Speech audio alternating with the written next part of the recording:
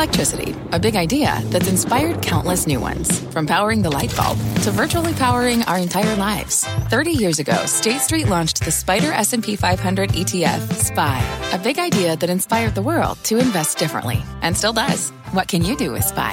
Before investing, consider the fund's investment objectives, risks, charges, and expenses. Visit ssga.com for a prospectus containing this and other information. Read it carefully before investing. SPY is subject to risks similar to those of stocks. All ETFs are subject to risk, including possible loss of principal. Alps Distributors, Inc. Distributor.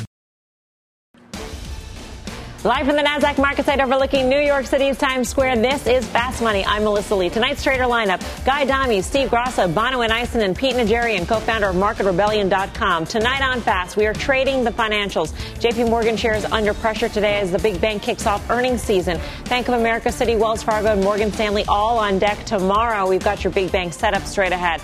Plus, Fast Money friend William Shatner making history today, becoming the oldest person to travel into space. And with all the money and the hype around the new space race, why are the space stocks failing to launch? We'll find out. And later, Pete is taking the mound to throw out his best idea why he thinks this energy stock is fueling up for big gains ahead. We'll bring you the name.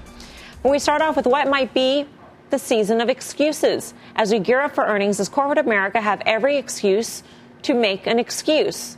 Check out Delta today, the company reporting its first quarterly profit since the pandemic.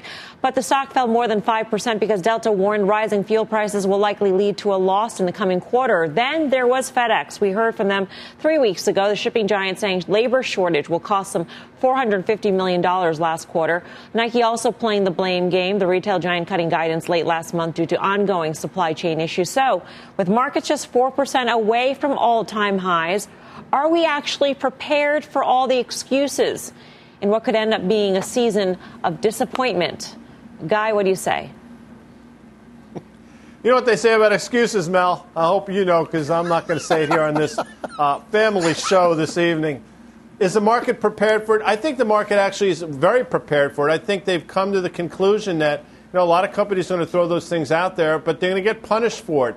Bill Parcells, and Pete knows this, as is Bono and Steve, he famously said, you are what your record says you are. So if you're 4-12, as much as you think you should be 12-4, that's what you are. And in the case of FedEx, as much as I'd like to think this is a $350 stock, it's currently trading $225. My point is this, companies can come out and say these things, and this is what's affecting them. I think the market has realized that they're the have and the have-nots right now, and names that are going to use excuses like that will be punished, and others that can see through it and push through it and figure out a way to get to the other side are going to be rewarded. And I think we're seeing that. By the way, I think we saw it to a certain extent today with Apple. I thought Apple traded remarkably well, given those headlines yesterday. I thought so, too. It was down, less than 1% by the end of the session. And you would think when the headline crossed yesterday, 24 hours ago, that it would end up being much more pressured in today's session. At the same time, Pete, do we really know what the extent of the supply chain disruption is? Do we have a handle on it? Just a couple months ago, we thought it was going to resolve itself much sooner than what we're looking at right now. Pete? Pete? Pete, I thought you said Steve. I apologize. No. Sorry about that. My fault. Pete Najarian.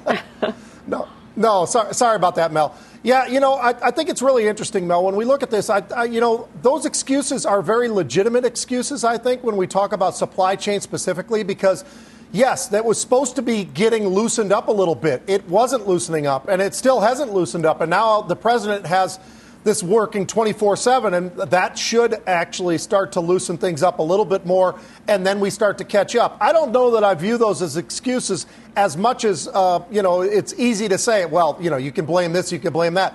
I think it's very legitimate, but it's how we determine what those companies are and how well are they navigating through a lot of what they've got to deal with right now, whether it's supply chain or labor or whatever it might be. Obviously, the Delta variant was hanging around for a little while. Now that seems to be subsided pretty well. So there's a lot of different reasons why I think much of this was priced in because of the fact that a lot of people have been seeing this. Now, when we get these earnings results, I think we're going to find out a lot more about who's really good, who's really navigating this well, and who's not. And that, I think, is going to be something that's going to play out over the next month and a half or two as we get all these earnings. And I think it's going to be pretty exciting. I think in most cases, though, I think we are seeing a lot of companies that legitimately have had issues, but they're giving us what their forecast looks like. And I think in most cases, other than Delta today, it looks pretty good. Yeah, I wanted to say about the using the term excuse. We didn't pick that word because we felt that some excuses would be not legitimate.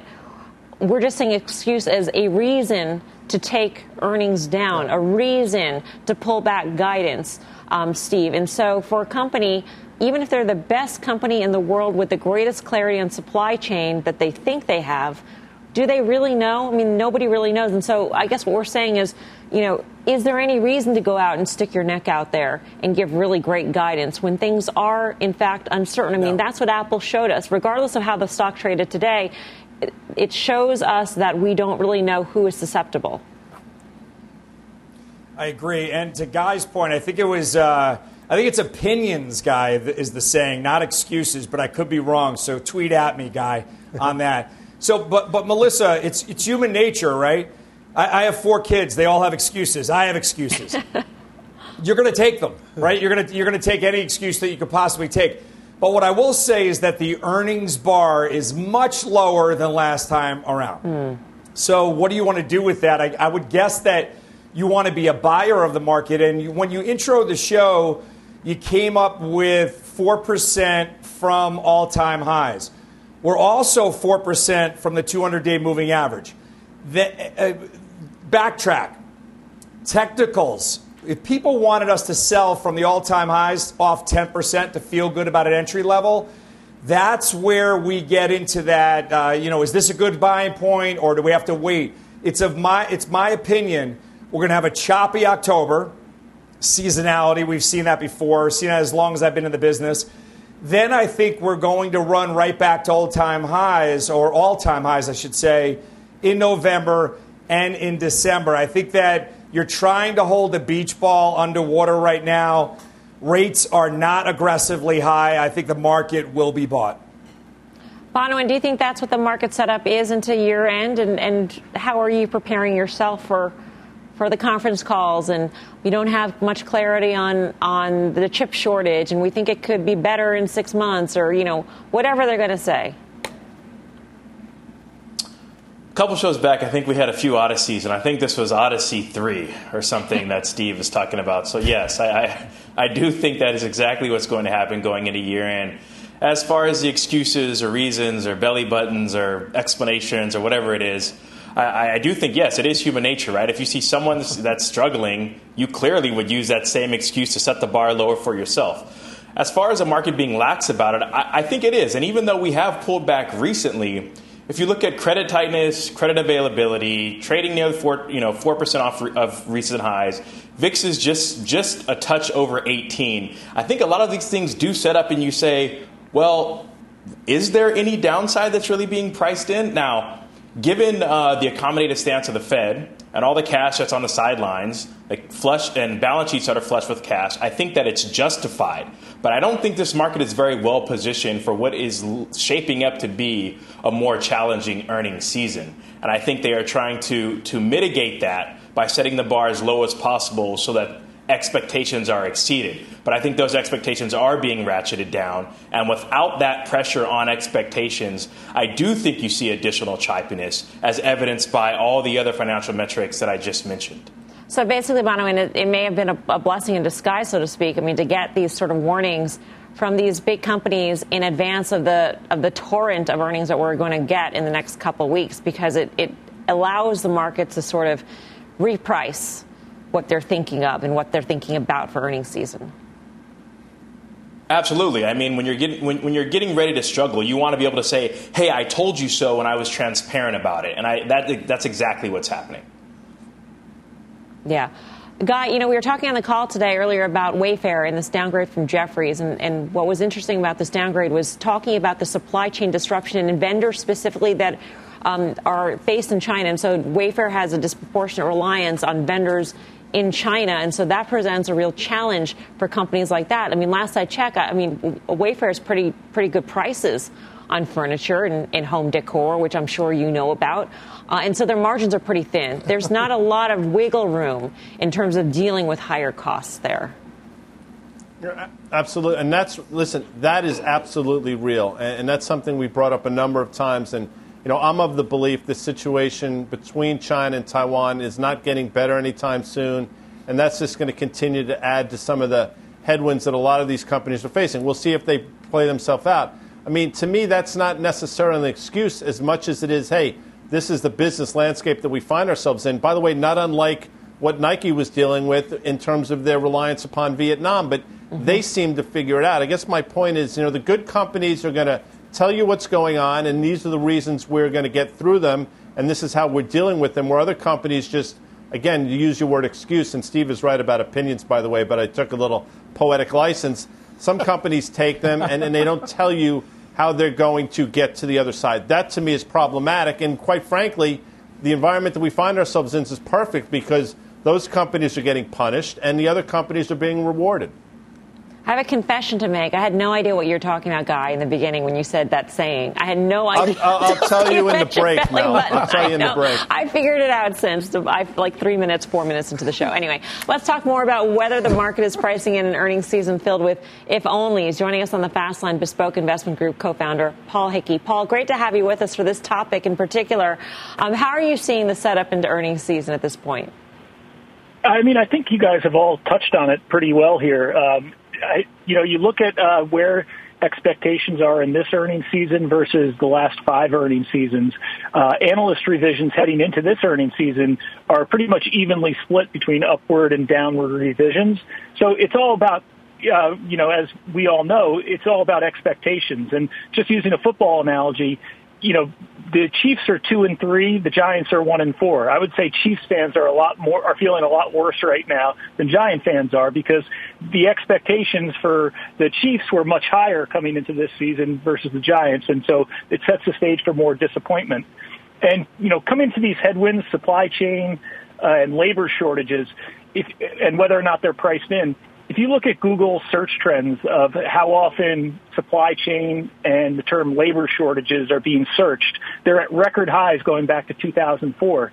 So, I mean, if searches for these terms are at record highs, you've got to hope that analysts have priced it in by this point or have ratcheted in their numbers. And I think what we've seen in the revisions trends is that they have been taking this into account, which will make the bar a lot more manageable this earnings season than in earnings seasons over the past few quarters.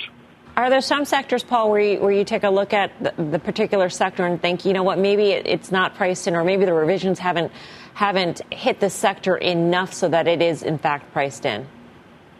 Yeah. So what we look at on an individual sector basis, the energy sector right now, the trend in revisions is the most positive of any sector by a mile.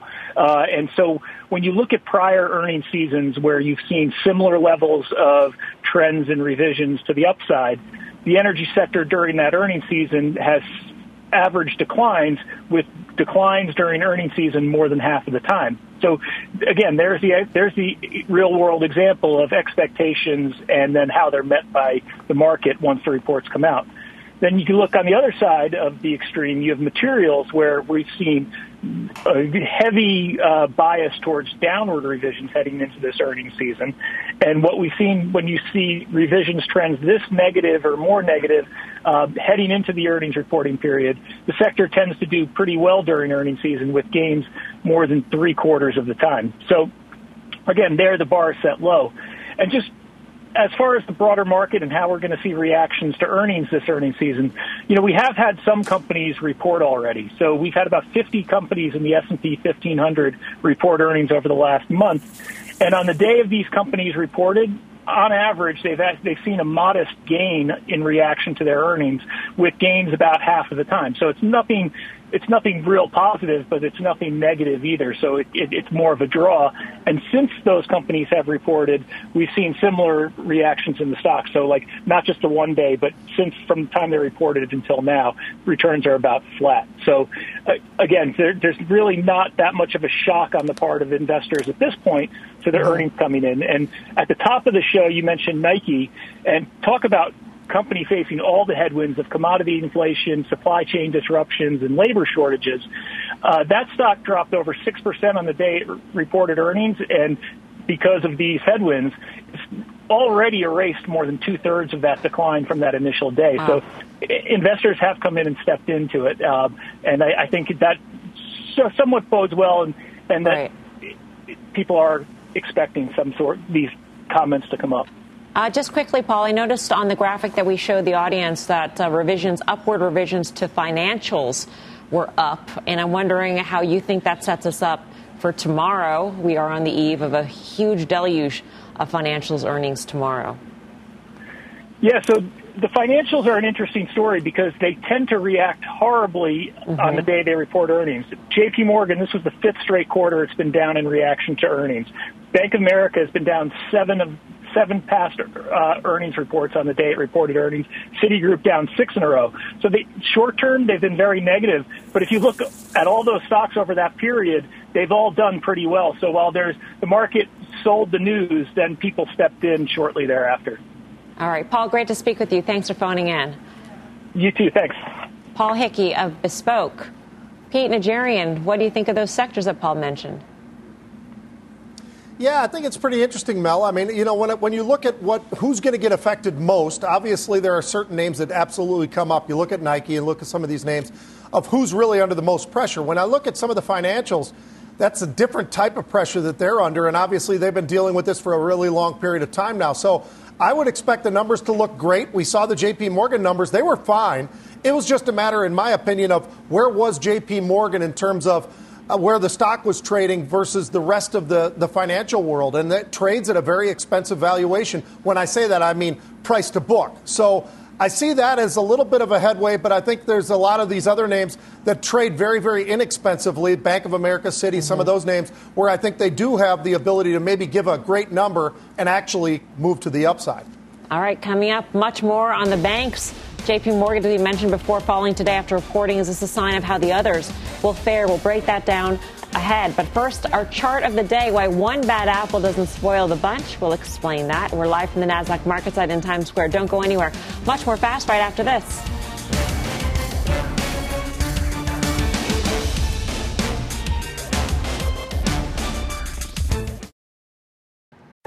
What's on the horizon for financial markets? At PGIM, it's a question that over 1,400 investment professionals relentlessly research in pursuit of your long-term goals. Specialized across asset classes, but united in collaboration, our teams provide global and local expertise. Our investments shape tomorrow, today. Pursue your tomorrow with PGIM, a leading global asset manager. What does it mean to be rich? Is it having more stories to share or time to give?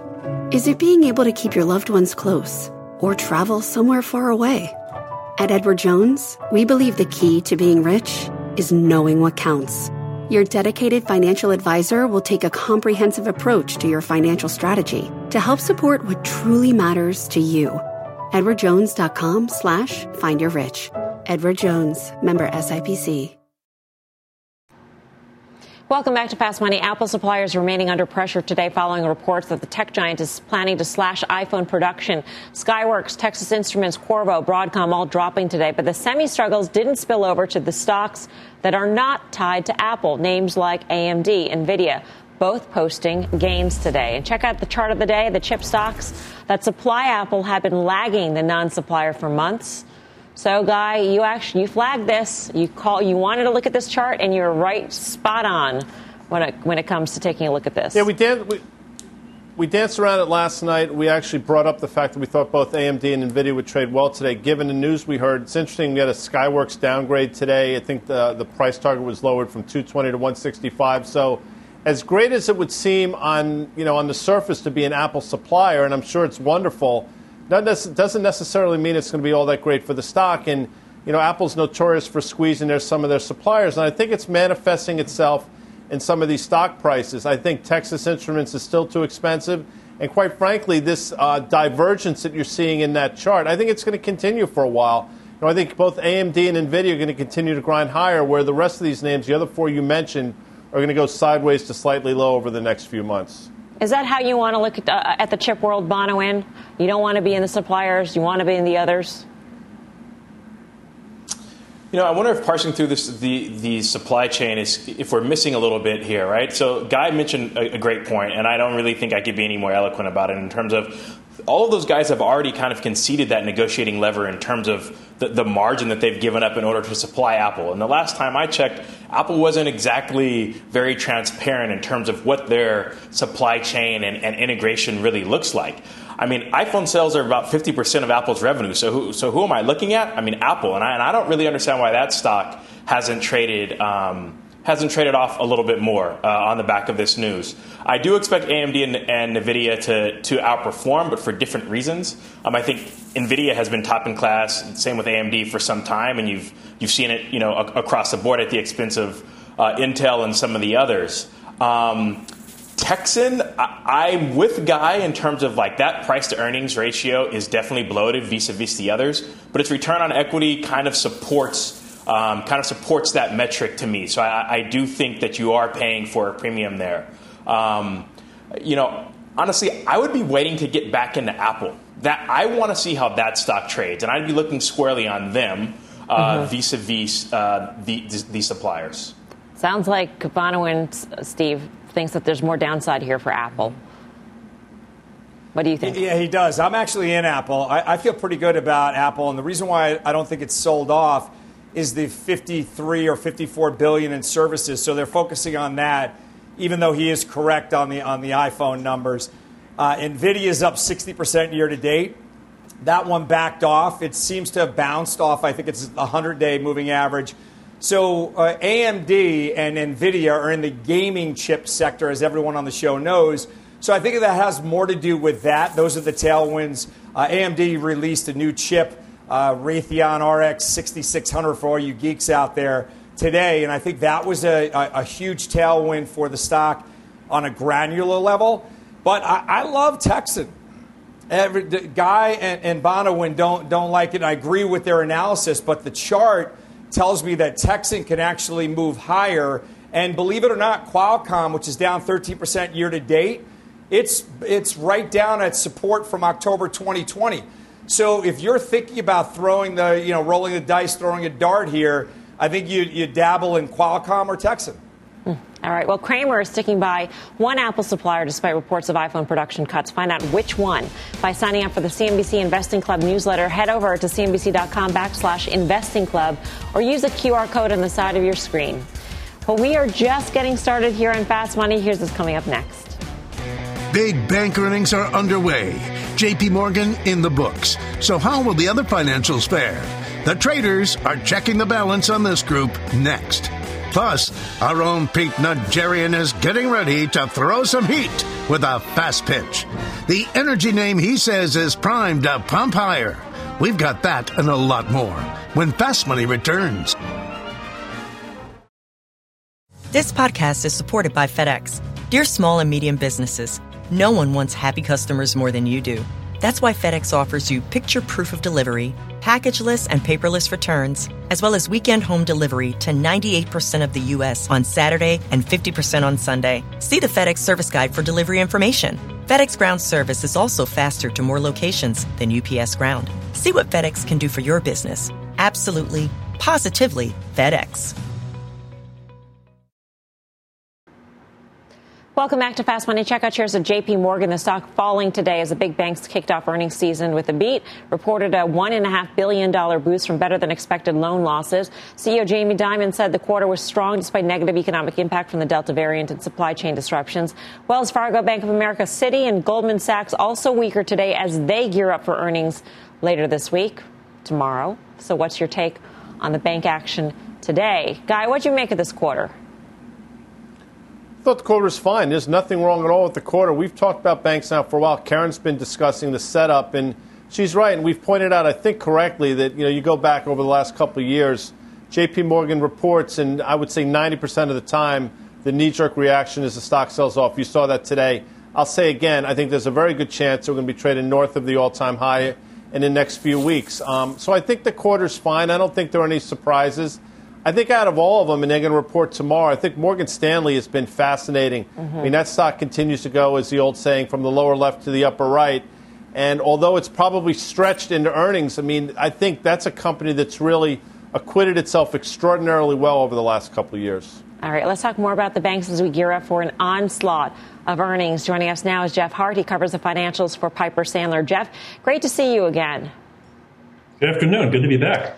It didn't seem like there was anything wrong with the quarter. The management call seemed a little bit conservative, and I'm wondering what your take was.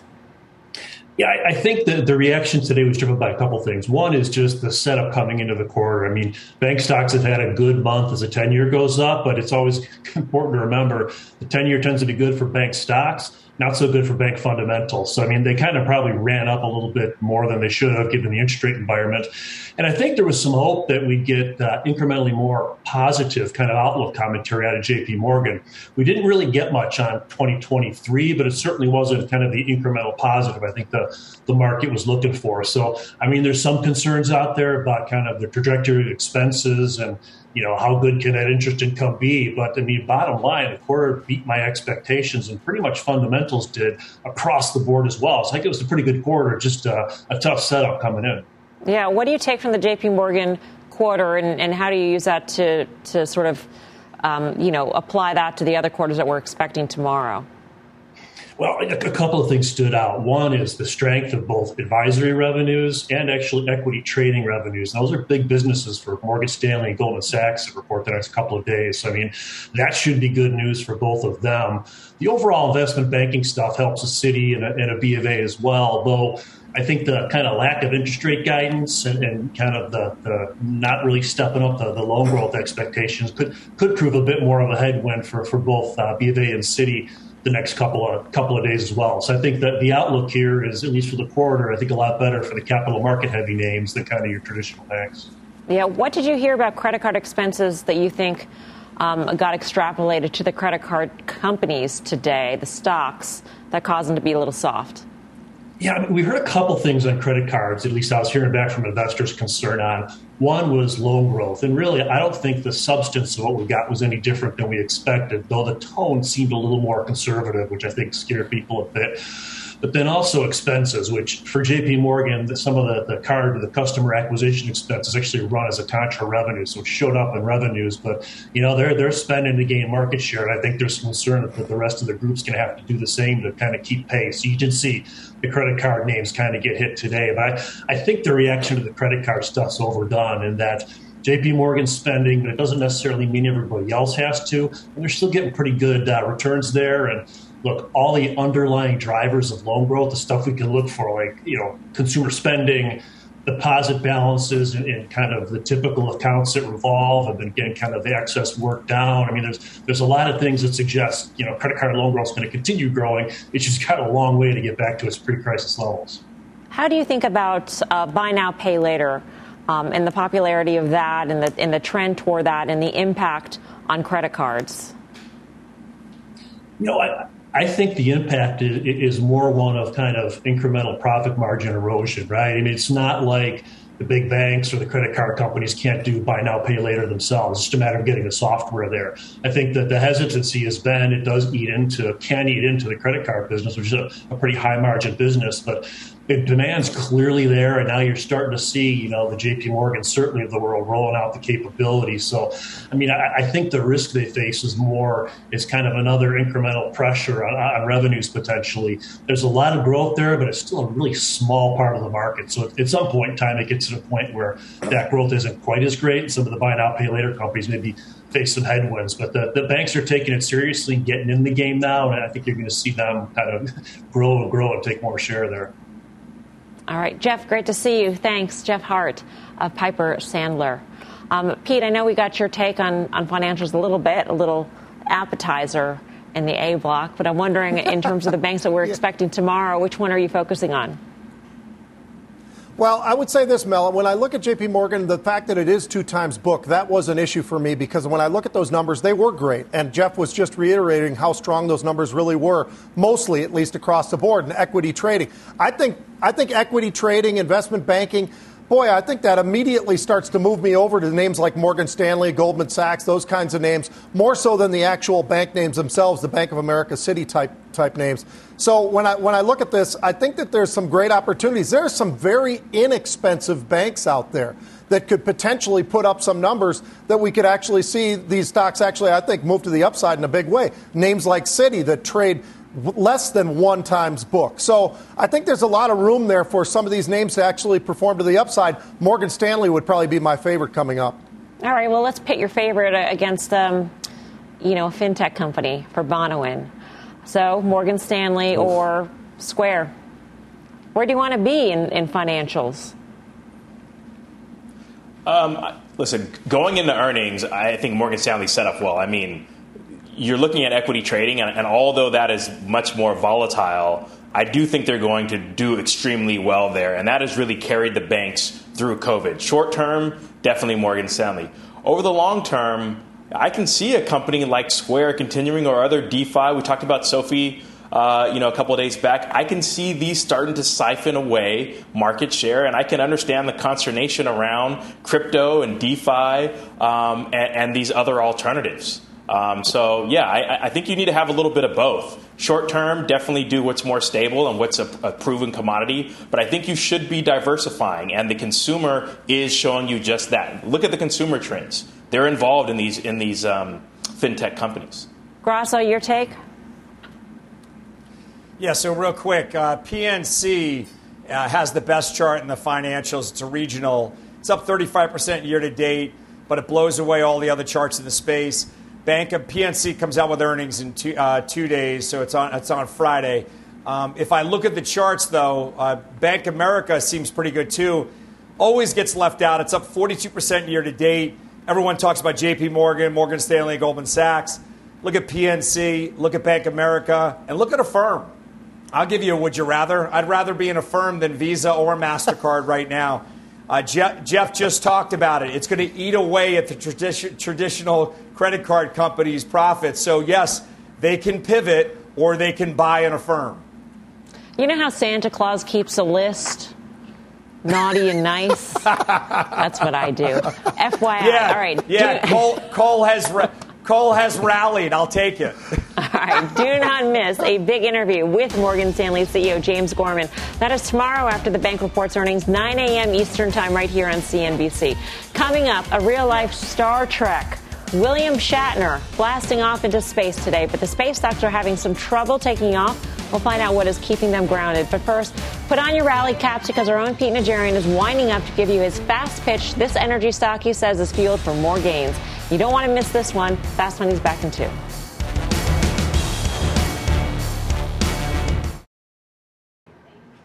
Welcome back to Fast Money. Check out this energy stock. It is up more than 30% this year, and Pete says this name is about to pump even higher. He's stepping up to the plate today to deliver a fast pitch. So, Pete, take it away. All right, I'm going to start off with Kinder Morgan, and this is a really people will view it as a dull stock. You just pointed out why it's not a dull stock. This is pipelines. I'll tell you what, Richard Kinder owns 257 million shares of his own company. So that tells you a little bit of how committed he is, and consistently just buying shares up. Whenever this stock dips, he seems to buy even more. He's got a gentleman named Stephen Keen who took over for him back in 2015, who's done an absolutely magnificent job. They had a lot of debt, Mel, and what they've done, I think, fundamentally is really important. So they're trading at about an 18 PE. Fundamentally, they've got all this cash flow, $5 to $5.5 billion every single year. So what did they do with that? Instead of giving you it in the dividend, they bought back their debt, and they bought back about 20% of their debt. So they still got some, but now they've actually turned the spigots back on again for the dividend yield. I think that takes a lot of discipline to be able to do that, and I love that they've done that. And by the way, a 6% dividend's not so bad. This is a name, if you can sell options against it every month or every couple of months and collect a little something on top of that 6%, you can enhance that yield even a lot higher. Lastly, I'd like to say the growth area that we're seeing there is all this power generation from natural gas and the liquefied natural gas that they're shipping all over the world from Europe to Asia. This is a booming industry for them. They've got incredible demand, and they continue to have those pipes moving that around. I really like this stock. I think it can get back into the 20s in the not-too-distant future. Steve, you got a question for Pete? I do. So, Pete, when you look at this, are you looking at more of the stability? Because obviously this stock moves the molecules around versus actually buying something that has a direct leverage to the gas, to nat gas. So I agree with you there. I'm just trying to figure out, are you buying it for yield or are you buying it for stability? And when nat gas starts to come off, this one can actually still move higher. Yeah, that's a really good question. Yeah, I like the stability. I like the consistency of what they do. I like the consistency, Steve, of what they bring in terms of that cash flow that I was talking about, the operating cash flow. I think they do a lot of things right. Is it the most exciting name in the world? No. But I think when you look around and everybody was always looking for, well, what do I do if I'm looking at the rates, I'm looking at this, I'm looking at that, and I'm looking for something where I can do better than I can in the financial world, in the banks and so forth. I think this is one of those names. I don't think it hurts you very much to the downside. I think there is some upside. And meanwhile, while you wait, you get 6%. And like I say, sell some options against it. Maybe it actually enhances it to well into the double digits at least. All right. No more questions. Time to vote. Are you buying Pete's pitch on KMI? Bonawyn, what do you say? KMI, I'm buying it, and I'm buying it because I think Pete did a great job qualifying why he's buying it. Stability, core holding, rates, option overriding, dividend yield. I think that was a perfectly done pitch. Well done, Steve. I knew the 6% well done, plus the overriding was going to get Bonawyn for sure. Thank you, Bonawyn. Knew it. Guy, what do you say? Can you read my smart board for me, please, Melissa? Okay, we're going to do this again. Pete's Kinder Morgan, an excellent power pitch haiku, hashtag fast haiku. Power pitch. You missed the exclamation point. The exclamation point is key there, of course, that being 5 syllables, Mel. Right, please. That doesn't count. Yes, I'm with Pete. 40% of the nat gas moved in this country is moved through Kinder Morgan pipelines, pricing power. I was surprised when I looked. It's not north of 20. This stock should be trading at levels we last saw in 2015. Your last line can't be punctuation spelled out. It should be like, it's a screaming buy. No, like that would fit. No. Exclamation point is 5 syllables. I understand that. I can count. Anyway, the trader, Steve, actually. I've forgotten you, Steve. I'm going to give Pete a buy over here, because whenever Pete does a power pitch, he usually hits it out of the park. I like the fact that even with nat gas coming in, there's a potential for Kinder to still perform, and I love that yield. So a buy. All right, you got them all, Pete. The traders have spoken. It's your turn out there to vote. Are you buying Pete's fast pitch on Kinder Morgan? Go to our Twitter poll at CNBC Fast Money. Cast your vote. We'll reveal the results later on in the show. Coming up, failure to launch. William Shatner may have finally seen space, but not everyone is coming along for the ride. We've got the details next. More Fast right after this.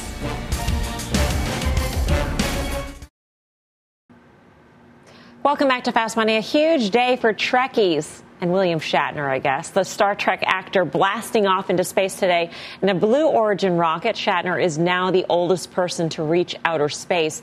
But while Captain Kirk fulfilled his lifelong dream, the space stocks remain grounded. Big players like Rocket Lab, Astrospace, even Virgin Galactic all down over the past month. Grasso, you're in Virgin, so I'm wondering what you make of this action.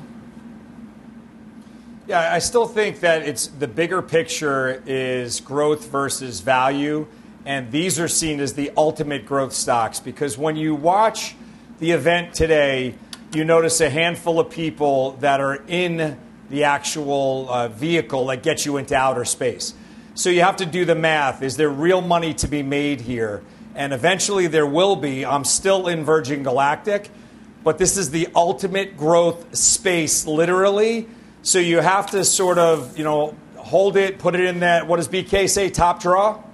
You have to put it in the top draw and see maybe what you're going to look like in 2 to 5 years. This stock, I bought at 15, traded up to 60. It's down around the mid-20s right now. I think it has tremendous upside. I'm still there. Is it time to put it in your top drawer, Pete? Because you put it in your top drawer, it takes up space, and you can't put something else in your top drawer. Especially if you have to have it in your top drawer for that long. Mel, I got to tell you, and this is totally the truth. Steve talked me into this stock, actually, and really? I wasn't on the show that night. I happened to be watching, and he talked me into it. I've been there ever since. And part of the reason I like the stock, not only like it, I think I love it. I'm almost married to it like my wife. I mean, it's terrible. But here's why I like it so much. I can sell premium, and I know Bonawyn can understand this because he's a big option guy as well. So the override idea, Bonawyn, this is great because I can literally collect $2 a month, which obviously at the end of the year, that's $24, right? I can sell options $2 every month. I've done that since I bought it in June of 2020. And now I own the stock virtually for free because of all that collection of premium over time. So I love this stock. I'll continue to do this, and I just have to manage that throughout the time or whatever. But I do think eventually these stocks will start to take off literally again, and I think there's room. If it gets to 50 again, I'll still hold on to it. Loopy might actually be watching. I don't know how she'll feel about that. I know. That was a mistake. That was a huge mistake. Guy, when I heard William Shatner was going up in space, I thought of you because of your Fast Money moniker, not because he's the oldest guy in space, because of your Fast Money. He used to be known as the Negotiator, which he was known as for some time as well. Yeah, we've actually chatted about that from time to time. Listen, William Shatner, I happen to know he's a huge Fast Money fan, and I know he was all emotional today after the flight. Good for him.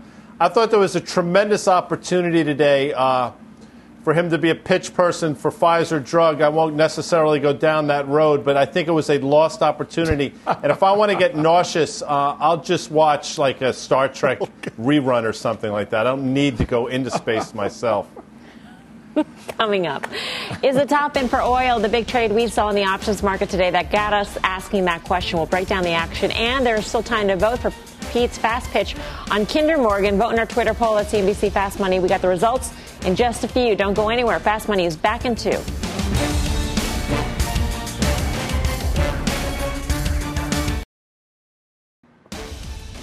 Welcome back. Here's a sneak peek at the Cramer Cam. Jim is talking with the CEO of Okta. You can watch that full interview top of the hour on Mad Money. All right, from the cloud to crude, one trader in the options market is making a big bet that the top could be in for oil. Tony Zhang joins us now with the action. Hey, Tony. Hey, Melissa. Yeah, that's exactly right. We saw a huge trade in ExxonMobil across the tape here today. Now, Exxon doesn't trade. Exxon trades very actively. About 90,000 contracts a day is traded, but today about 100,000, a little over 100,000 traded. But 25% of today's volume was in a single trade, where a trader sold 26,645 contracts of the December 65 calls for about $1.01 per share. Now, this is likely a call option that was sold against an equity position rather than an outright naked call, collecting about $2.7 million in premium, about 1.6% of the stock's value. And this is really a trade that expresses a view that they think that there's limited upside here in ExxonMobil and perhaps also a limited upside in oil prices as well. And just to put this into perspective, if these calls were sold against an equity position, that equity position is worth about $162 million as of today's close. So certainly a lot of weight behind this particular trade. Guy, what do you think of Exxon? ConocoPhillips got downgraded by Goldman Sachs earlier this week to neutral. They had a huge run. They took money off the table. Exxon's in a similar camp. I mean, I actually understand this trade. If they're going to earn that kind of premium, Pete can speak to this, it's probably worth a shot in earnings at the end of the month. What I think about energy, though, I don't think the trade is over at all. I think it's taking a pause. And, oh, by the way, just look at the way some of these oil services names traded at the end of the day. Both Halliburton and Schlumberger, which were down early, all closed around unchanged. So I still think we're in middle innings of the energy trade. Right. Exxon, though, is not going to give you that leverage, that same leverage, Steve, as some of the other ones. Yeah, it's not, but it's almost the Kinder trade that Pete had. It's going to give you the stability that you're looking for. And when you're playing this, who wants to guess around whether they're buying E&Ps or whether they're buying refiners? Who's leveraged, who's not leveraged? So at the end of the day, I think we have an administration that wants to limit supply of fossil fuels. That equals one thing and one thing only to me: higher prices. So I think the entire space, the entire sector can move higher. All right. Tony, thank you. For more options action, be sure to tune into the full show. That is Friday, 5:30 p.m. Eastern Time. Up next, well, Pete's poll results. You can still vote, though. You got a couple minutes. Kinder Morgan is the name. Head on over to the Twitter poll at CNBC Fast Money, and we have the results and your final trades up next.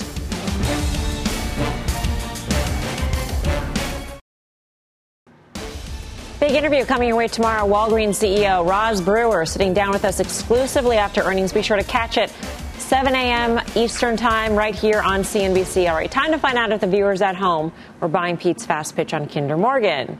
And it looks like they were. More than 62% of voters are buying that pitch. So they are with the traders. Wow. United tonight. Good job, Pete. Time for the final trade. Let's go around the horn. Winner, winner, chicken dinner. Pete, what do you say? I'm going to give you AMD. A lot of call activity there, Mel. I think this stock's going a lot higher. Bono and Eisen. $80 support, Peloton, PTO win. Steve Grasso. So I think the market gave us a real gift in this. My final trade is Capri Holdings, CPRI. So the market sold off. It sold off CPRI with Nike, but CPRI, Capri, does not rely on Vietnam for supply issues. This is a gift. Buy it. All right. Guy Adami. Mel, I know you're a huge hockey fan. I want your input on this. If you a yes or no will suffice. You know, Rangers Caps tonight. Do you think they're going to drop early with Tom Wilson? Or do you think they'll wait for a more opportune time later in the game? Early, for sure. Yeah, you know what, Mel? It's incredible. I mean, if you didn't do CNBC, you should be doing ESPN. PayPal in earnings next week, sister. Mad Money starts right now. This podcast is supported by FedEx. Dear small and medium businesses, no one wants happy customers more than you do. So you need a business partner just like you. Like FedEx, who understands your passion for serving your customers because they have the same commitment towards you. That's why FedEx offers you picture proof of delivery, packageless and paperless returns, as well as weekend home delivery to 98% of the U.S. on Saturday and 50% on Sunday. See the FedEx service guide for delivery information. What's more, FedEx Ground is faster to more locations than UPS Ground. Trust FedEx for timely deliveries. See what FedEx can do for your business. Absolutely, positively FedEx.